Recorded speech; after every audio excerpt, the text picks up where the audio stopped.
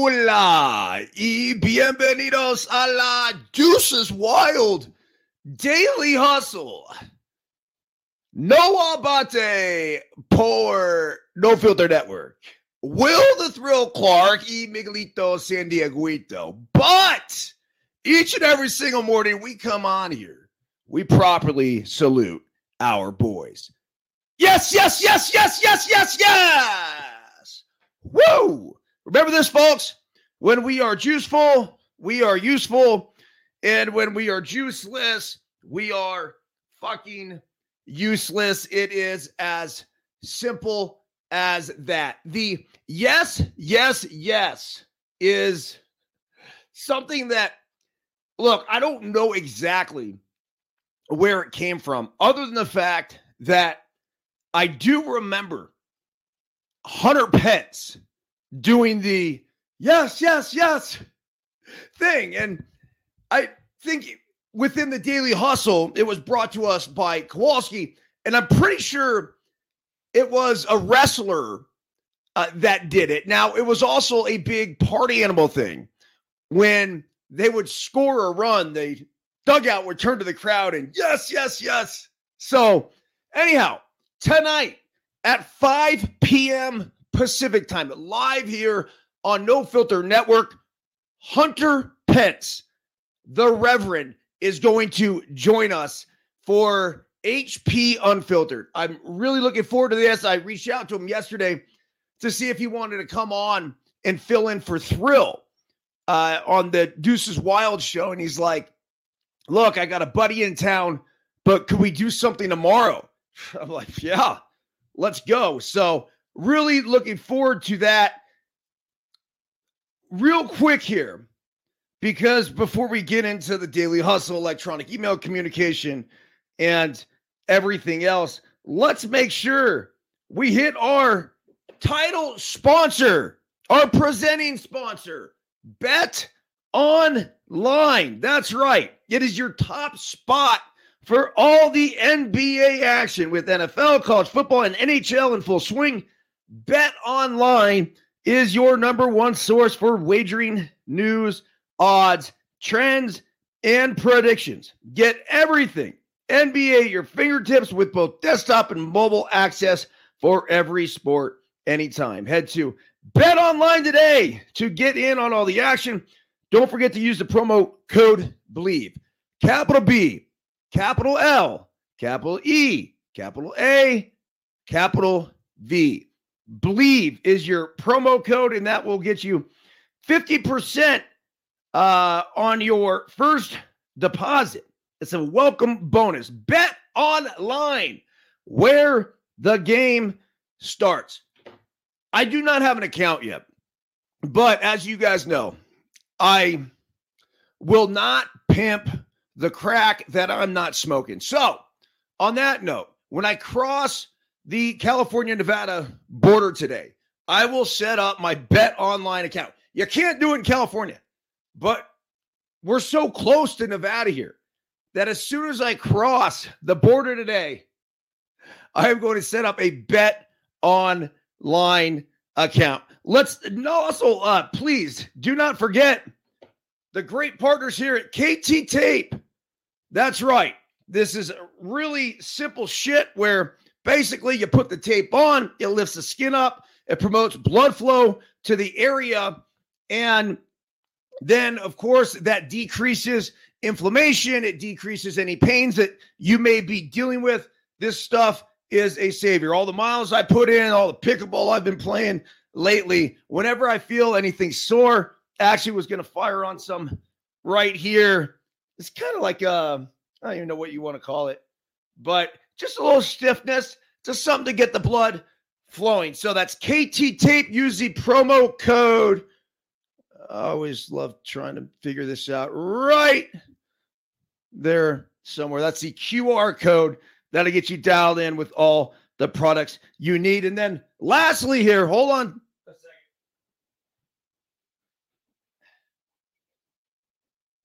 Because I got to dig into my stash. This is Verge.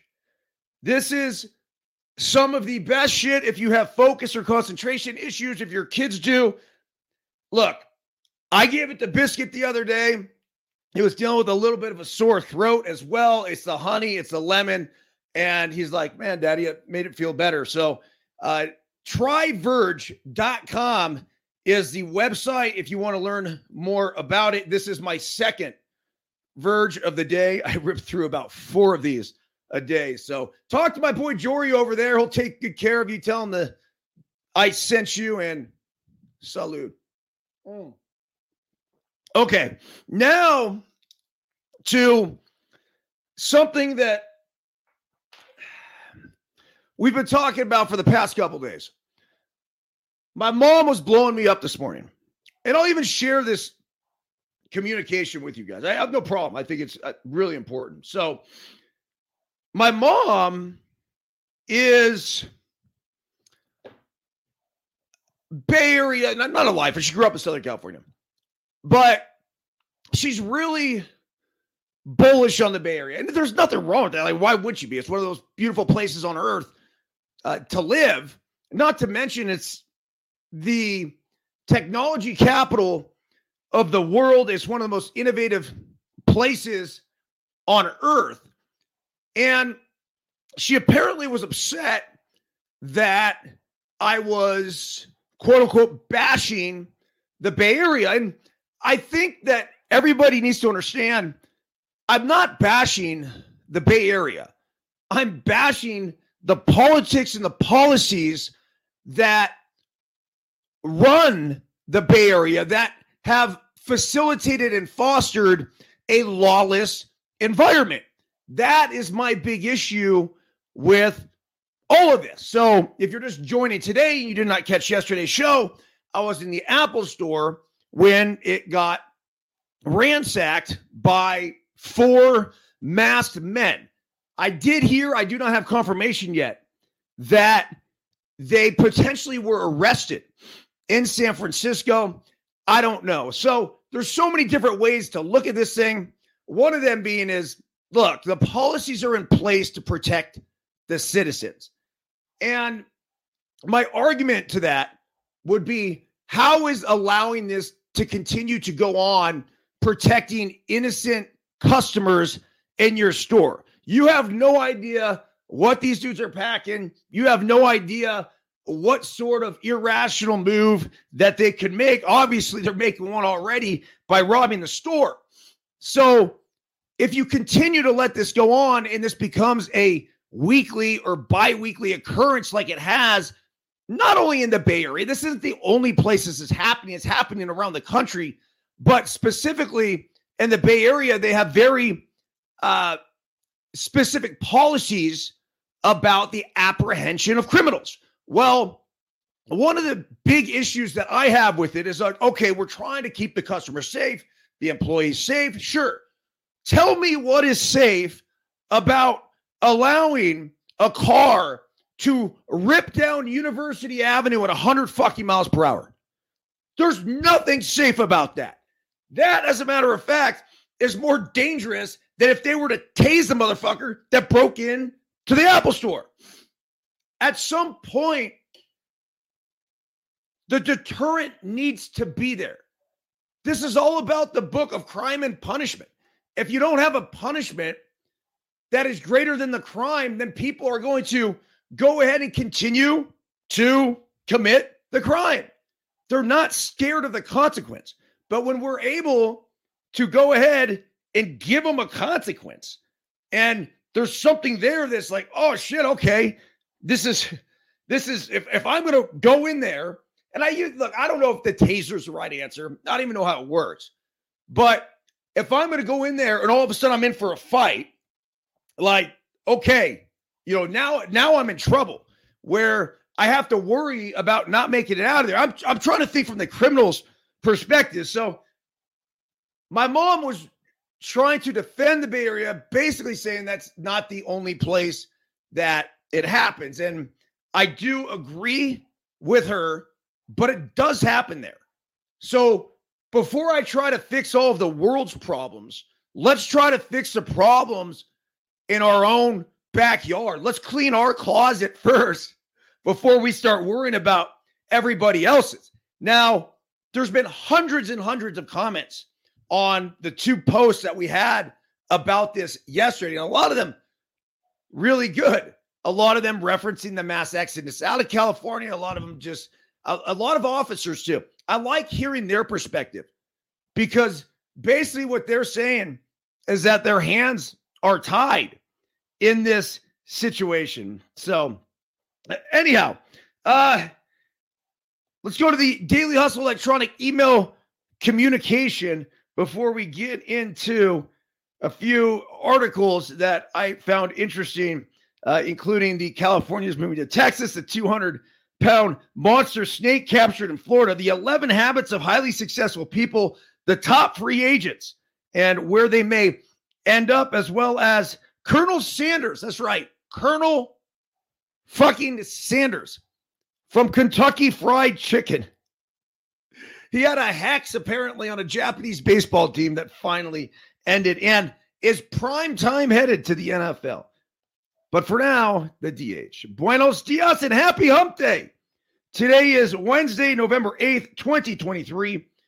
Daily Hustle quote of the day. It's not hard to make decisions when you know what your values are. Roy Disney. Daily Hustle translation. We are all forced with tough decisions in life. It's only human for us to contemplate the consequences, good and bad, of our choices. Ultimately, what we do determines who we are. If we say all the right things and act like a piece of shit, guess what? You're a piece of shit. We all make choices along the way, and from those choices, we create a value system. It can be a vicious or a beautiful cycle. Bad values lead to bad decisions, the same way good values lead to good decisions, and good decisions reinforce great values. Reflecting back upon yesterday's Daily Hustle, when I was about 6, I decided to take the peanut butter and chocolate candy out of the bucket you could open at Robert's Market in Woodside. Before I could put the chocolate in my mouth, I was promptly sprayed by an employee manning the vegetable hose. I never stole again, and that worker at Roberts helped me establish a strong core, unwavering value not to steal, no matter how minute of a theft it may be. Not only did I learn that it wasn't right, I also learned the consequences of getting sprayed and embarrassed in front of an entire store far outweighed the reward of eating a little chocolate. The issue in today's world is that we have created a government and society that have established minimal consequences for the thief's actions, and the reward far outweighs any potential punishment. This lawless behavior will continue at a rapidly growing rate until we wake the fuck up and figure out how to implement a real deterrent, such as a taser up their ass, to prevent wide-scale lawless behavior and theft. Stay vigilant out there, folks. Okay. It's pretty simple. We, as a society, have got to implement some kind of deterrent, because otherwise this is going to continue. And what's going to happen, as I was mentioning to my mom, is that retail in, let's just start with the San Francisco Bay Area, is going to shut down. Done. Why would they possibly continue? Now, then, my wife made this great point yesterday. She goes, well, then where do you think the theft is going to go? Amazon drivers, all the people delivering the same sort of goods. And apparently it already happens. FedEx drivers getting held up. But, okay, then the next thing comes to light. Then how are they going to travel around? Like Brink's fucking trucks. Security guards, 2 people going in at a time. That's how it's going to happen. That's how you prevent it. Okay, the Californians moving to Texas. I just thought this was a fitting article today on the Daily Hustle. It says droves of Californians are moving to Texas. Here's the life they're finding. About 60,000 more people moved from California to Texas than the other way in 2022. Experts point to housing, taxes, and politics as being the top 3 reasons. Jane Jordan, 61, was a lifelong Californian until August. 61. You know what it takes to move at 61? I mean, by that point in your life, you're like, fuck it. I've dealt with this my whole life, right? I'm good. Not Jane Jordan. She sold her home in Corona and moved to Axel, Texas. Jordan wanted to stay close to her daughter and grandchildren who are planning to move from Irvine to the Lone Star State next year in order to buy a home. When she joined a Facebook group of California migrants to Texas, she found a community willing to help her choose the right moving company and weigh in on which route to take for her 1,300-mile journey. She soon found, though, that the Facebook group that her neighbor across the street in Axel also had moved from the same neighborhood in Corona. It's a small world, Jordan said. A lot of people from California are moving here. Jordan's move is reflective of a larger trend for California, which has seen more residents moving out over the last few years than new people moving in. In 2022, 818,000 Californians left for other states. Let's just start there. Almost 1 million fucking people left the state of California. Wake up! What are we doing? Newsom, we gotta stop this, bro. Please. 1 million people, damn near 1 million people at least, are leaving the state. You can't just keep letting this happen. Figure it out. Whether it's the taxes, the politics, I mean, it's all of it. It's everything. The whole thing needs to be completely restructured. So, as much as I love my mom, and she's saying the same. She's like, that's just the Bay Area. No, it's not the Bay Area. It is California. And it's the horrific policies that California has.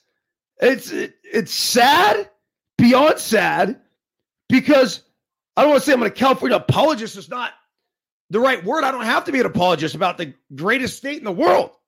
The topography here between the mountains and the ocean and the flatlands of the Central Valley, we have everything. There's nothing we don't have here in the state of California. We have the lakes, we have the ocean, we have the snow, we have everything. But yet, almost 1 million people are leaving every single year. That's a fucking problem.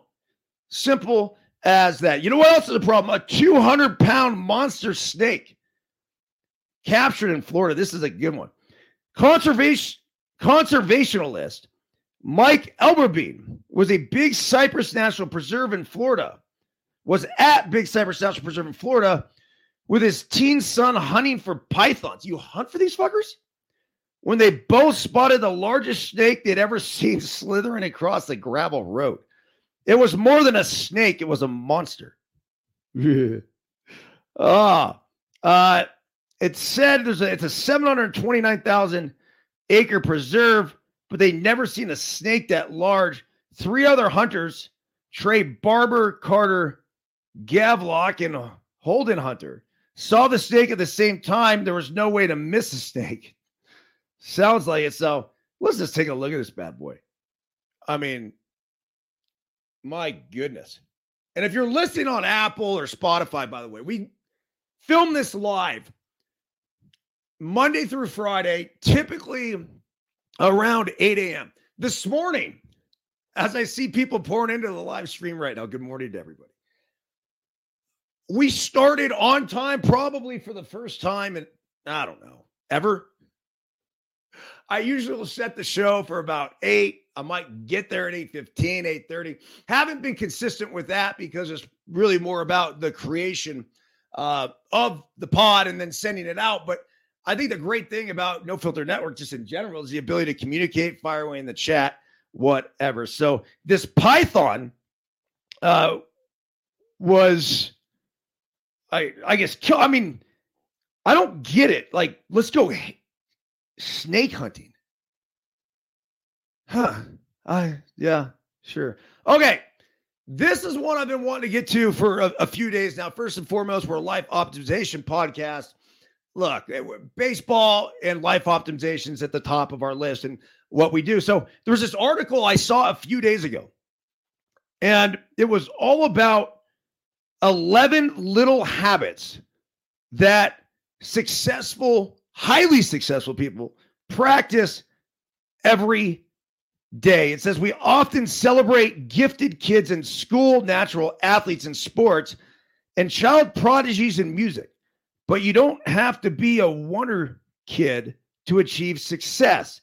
As an organizational psychologist, I've spent much of my career studying the forces that fuel our progress. I've found that the learning process isn't finished when we acquire knowledge. It's complete when we consistently apply that knowledge. Think about that.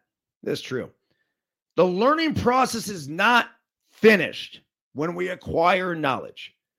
It's complete when we consistently apply that knowledge. And I'm going to take this a step further and say it's not complete until you apply and then pass on that knowledge. That, my friends, is what we should be living for. So here they are, the 11 habits of highly successful people. Number 1, they seek discomfort.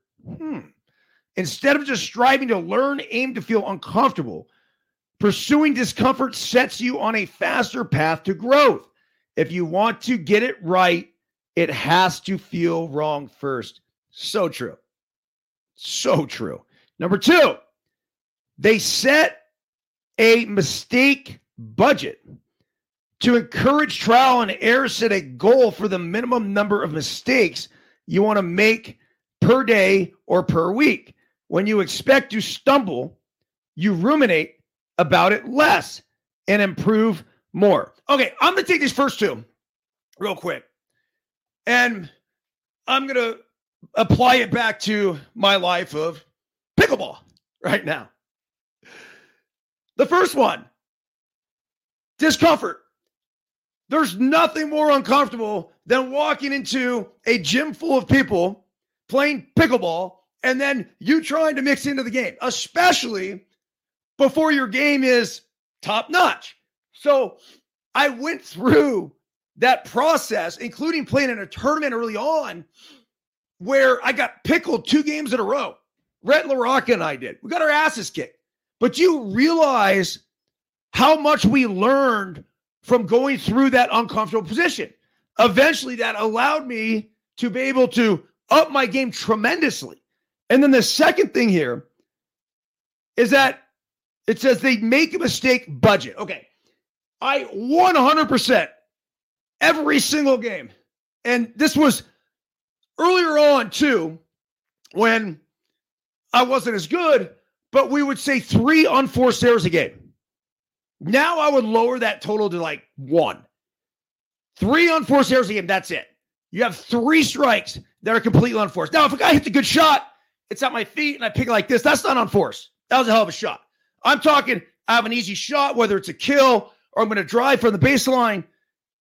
That right there is a shot that needs to be made. But I would set that budget at 3. So I love the first 2 already. Number 3, it says they ask for advice, not feedback. Think about that. Like, I don't need fucking feedback. I don't. I know whether or not it was good or bad. I'll bring this one back to baseball because I was not looking for praise. I was looking for information that potentially could help me, good, bad, or ugly. So if I made it out, I didn't need comfort. I needed something specific like, yo, dude, I like the way you attacked the ball. It seemed like you were right on it. Just, whatever it is, but it's not the praise that I'm looking for, or excuse me, it's not the feedback that I'm looking for. I'm looking for something of value that maybe somebody else has to offer me. And it goes to a post that I put up there this morning on my story time on Instagram. Please go check it out if you haven't already. But basically, it was this dude talking about the advice, or excuse me, not advice, but the praise that we give children. And he's saying that there was a study that when we praise the intelligence of children, you're so smart, you're so pretty, you're so this, you're so that, you're so great, as opposed to praising the effort of those children, the effort group went like this, way up. When it came to future performance, the quote unquote praising the intelligence, the ability, whatever, went straight down. Why? Because when you praise how pretty and smart and everything, you get complacency. And you think that all these things exist. Well, guess what? You need to fucking work for them. You have to put the effort in. And so when someone praises your effort, what do you do more of? Effort. You put more into it. Absolutely love that. And was one of those instinctual, I got to get this up on IG and share. All part of the learning process, right? Because it's, number one, learning that the praising effort is a lot more valuable than praising intelligence. And then number two, applying it. So say I will apply it to my own children. I'll apply it to the Let Them Play kids this weekend. And then number three is passing that on to you guys. Okay, number four here. It says they figure out which sources to trust, decide what information is worth absorbing and which should be filtered out. Listen to the coaches who have relevant expertise, credibility, know you well, familiarity, and want what's best for you. They care. You got to find those people. You really do. I think number one, you got to find an expert in the field and someone that you trust, because not all experts are for you. Not all coaches are for you. Someone that knows you well. Look, when I'm dealing with kids and I'm trying to teach them different things, say about the swing, I have a universal, okay, let's go A to B. Firm base, keep it simple, load early, see the ball in the pitcher's hand. These are all things, all keys that I give each kid.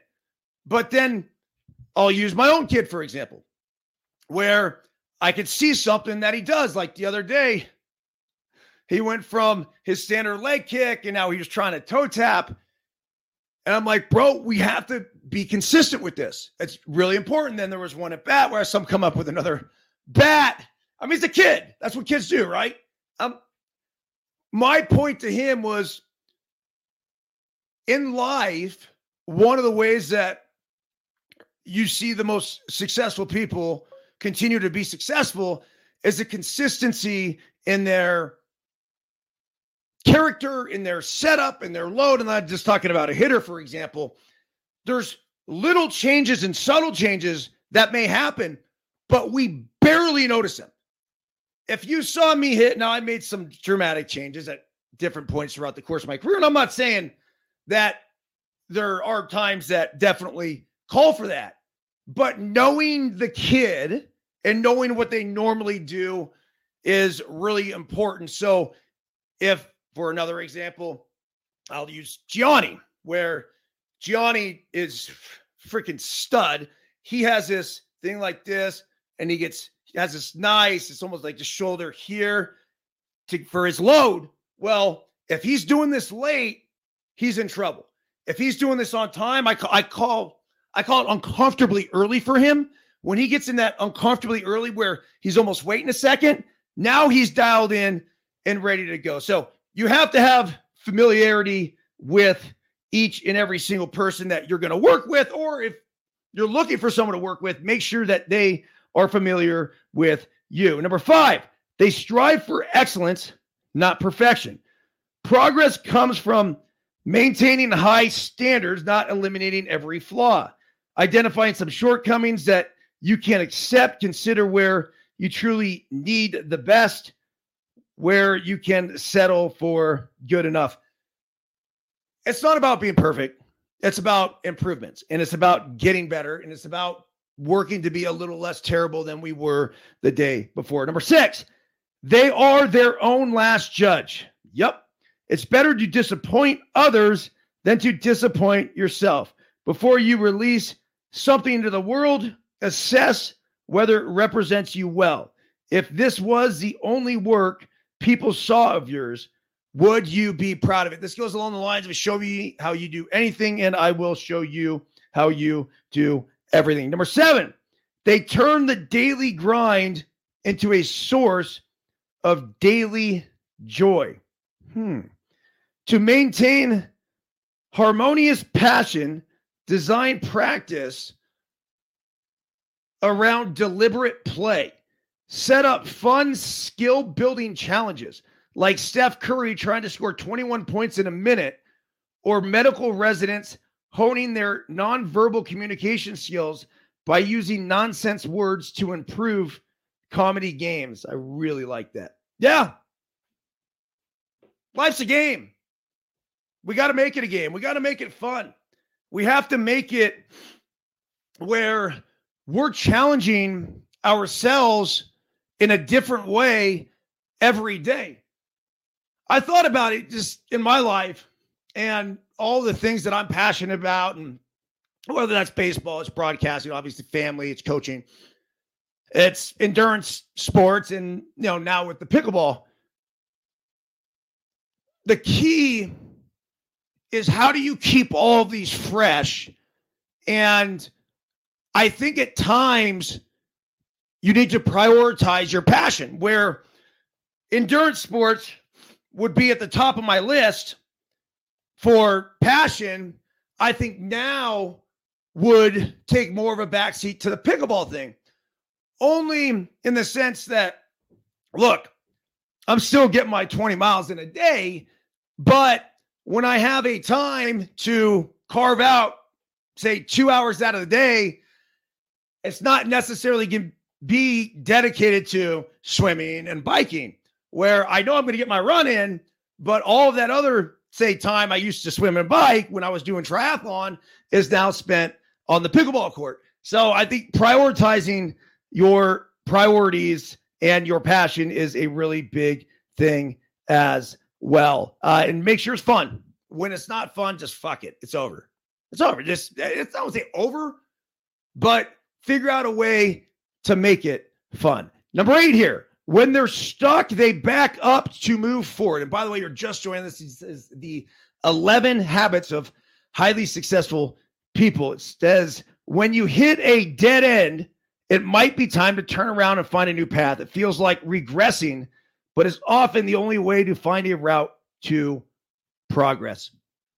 Sometimes you got to go back. Not a big deal.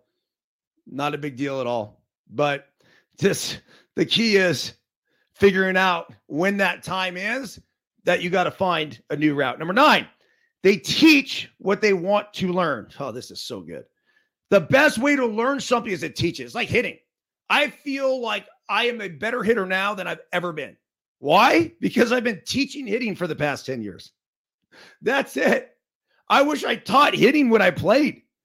This is actually when you simplify the process. And if you listen to your own advice, I promise you, you'd be a lot better hitter than you actually are. It says you understand it better after you explain it, and you remember it better after you take the time to recall it. You can do this in groups, with each member teaching a distinct skill or slice of information. Okay, number 10 here. They open doors for people who are underrated and overlooked.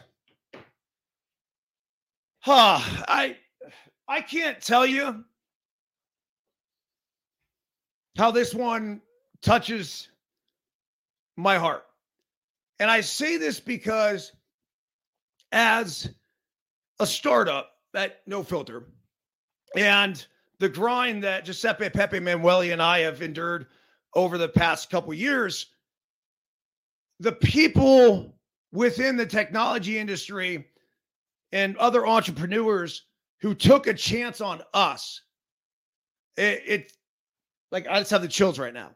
Those are the people that didn't have to. We weren't this totally normal partnership of dudes trying to basically reinvent the broadcast industry, but we had a lot of people believe in us when others would have easily overlooked what we were doing. And I appreciate the commitment still of those people. And we just recently signed on with this company that has, without going into too much details, but basically they're here to help us grow. And they have an extreme belief in us the same way we have a belief in ourselves. And so to get their backing and to have them believe in this, as much as we do, it's everything. Well, guess what?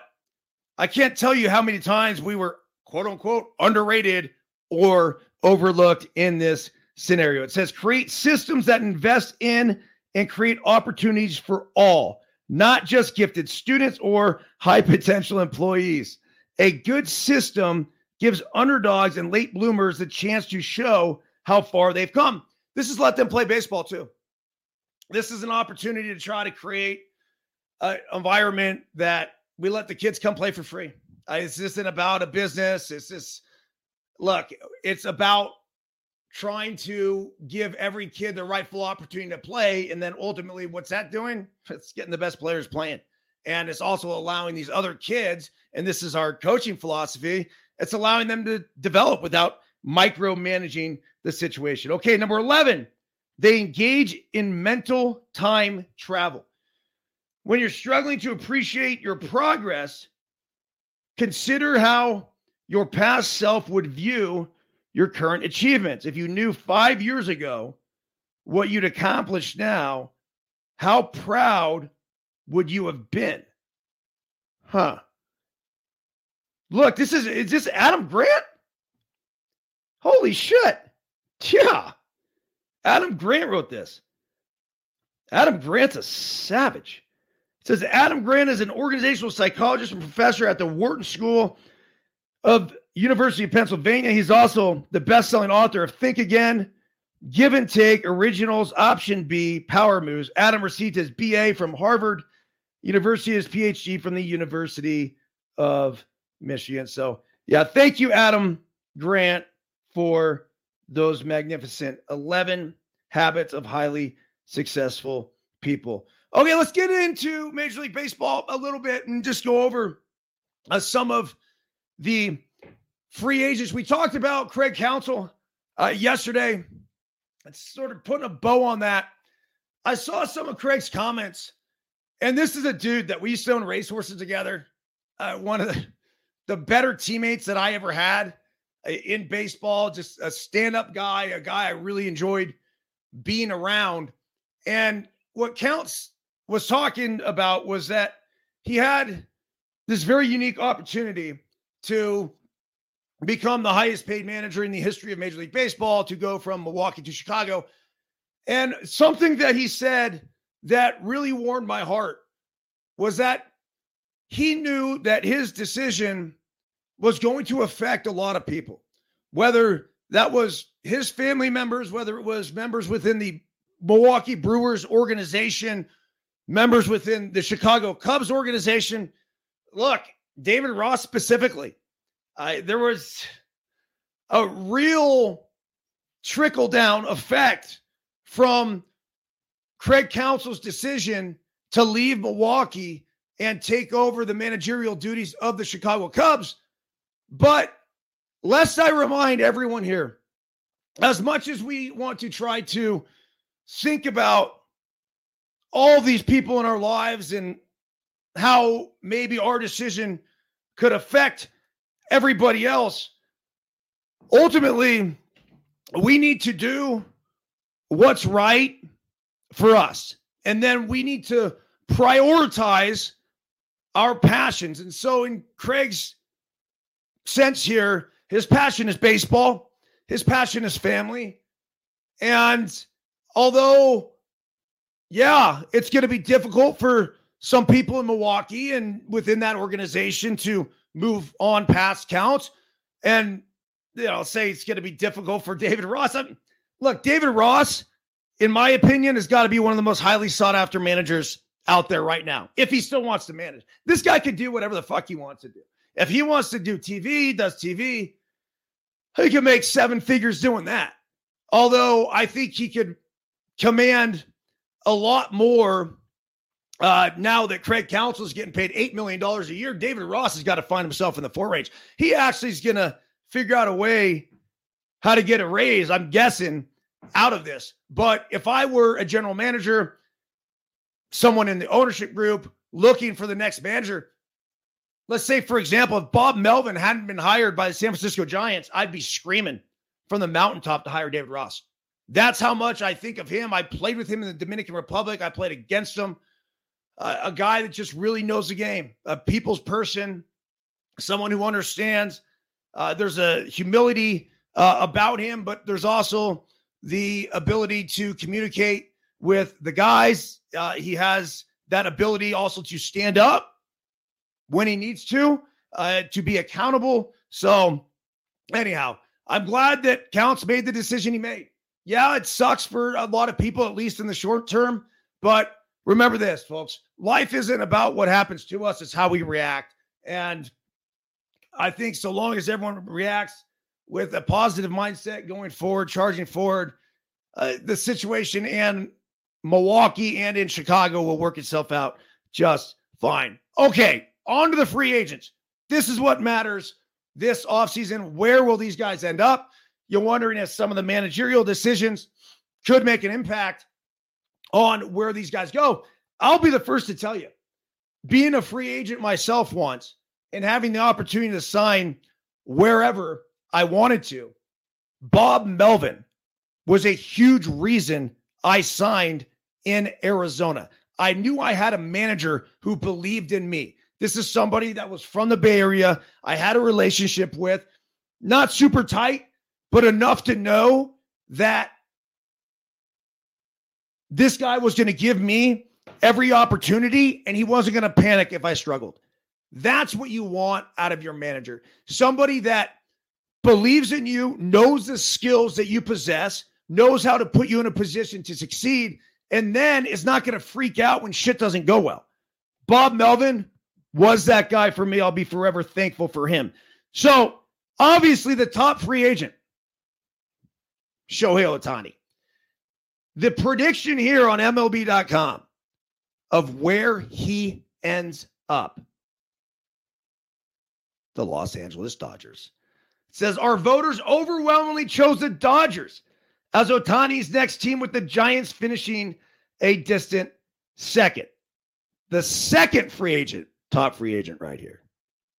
MLB.com's prediction of where Blake Snell, the southpaw, who had been pitching in San Diego, ends up.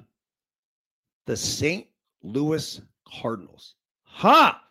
It says the margin here was razor thin, but our voters have Snell signing with the Cardinals, who narrowly edged the Dodgers in the balloting by a single vote. So I guess they had, I don't know if it's experts or fans or whoever, but there was a vote on where these guys might end up. And at the Cardinals, Cardinal fans, don't get too excited. I don't think it's happening. I just don't. I mean, you're Blake Snell. You go anywhere you want in the fucking world. Like, I like the Cardinals, but that's why the Cardinals trade for players and then get the players to love St. Louis and then sign them. A la Mark McGwire, a la Matt Holliday. The list goes on and on and on and on. They bring them in, they show them how great it is, and then they retain them. But to sign top free agents, I just don't think that don't think that's going to fly. Not if you have the opportunity to go do, and I don't know what he likes, but either New York, I imagine he's going to have an opportunity to stay in San Diego. You could stay in Southern California and just go to LA, you go to Anaheim, go a lot of places. St. Louis would not be on the top of my list right there. All right, the third one here, and I love how this guy's a top free agent because a year ago, it was like was he going to have a job was a question. My dude, who was doing backflips in my pool at 11 years old in Arizona, Cody Bellinger. It says here, the Yankees, of course. That's where his dad played. Another close one here, but by one vote, our experts have Bellinger going to the Bronx rather than re-signing with the Cubs. Fuck that, man. I find Bellinger re-sign with the Cubs. See, that's a perfect example of, hey, you traded for him, you got him in there. I don't know if they traded for him as a free agent sign. But he comes in, has success. Don't screw it up. It's the same reason why I signed with Arizona. I didn't even hit free agency. They eventually got to the number I wanted. And when you have something and it's going well, why fuck it up? And I'm also, the funny thing is that the next year I got hurt. Well, I would have much rather, say, been hurt in that situation. Who knows if it happens if I went somewhere else, whatever. It's just life. But being in a place where I'd already done something and they knew what I could do, as opposed to coming in and you're hurt and then it's just no. So for Bellinger, he's established himself in Chicago. The fans know what he can do. The organization knows what he can do. You have Craig Counsell coming in, which, I don't know if you call it a wash, call it whatever you want, but between Craig Counsell and David Ross, like they're probably 1A and 1B, and Melvin would be 1C of managers that I'd want to play for. Dave Roberts, 1D. There's my top 4. I think we ought to do that. After all the managerial jobs are secure, let's go ahead and rate all the managers 1 to 30. Yeah. All right, the next one here, Josh Hader. So Henry did an Instagram post on this last week when I had the shit audio. I didn't repost it. It was just, the audio was so bad. But they're saying that this guy might command a $100 million price tag. I think it's asinine. I just am not one to put $100 million into a reliever. I just can't do it. But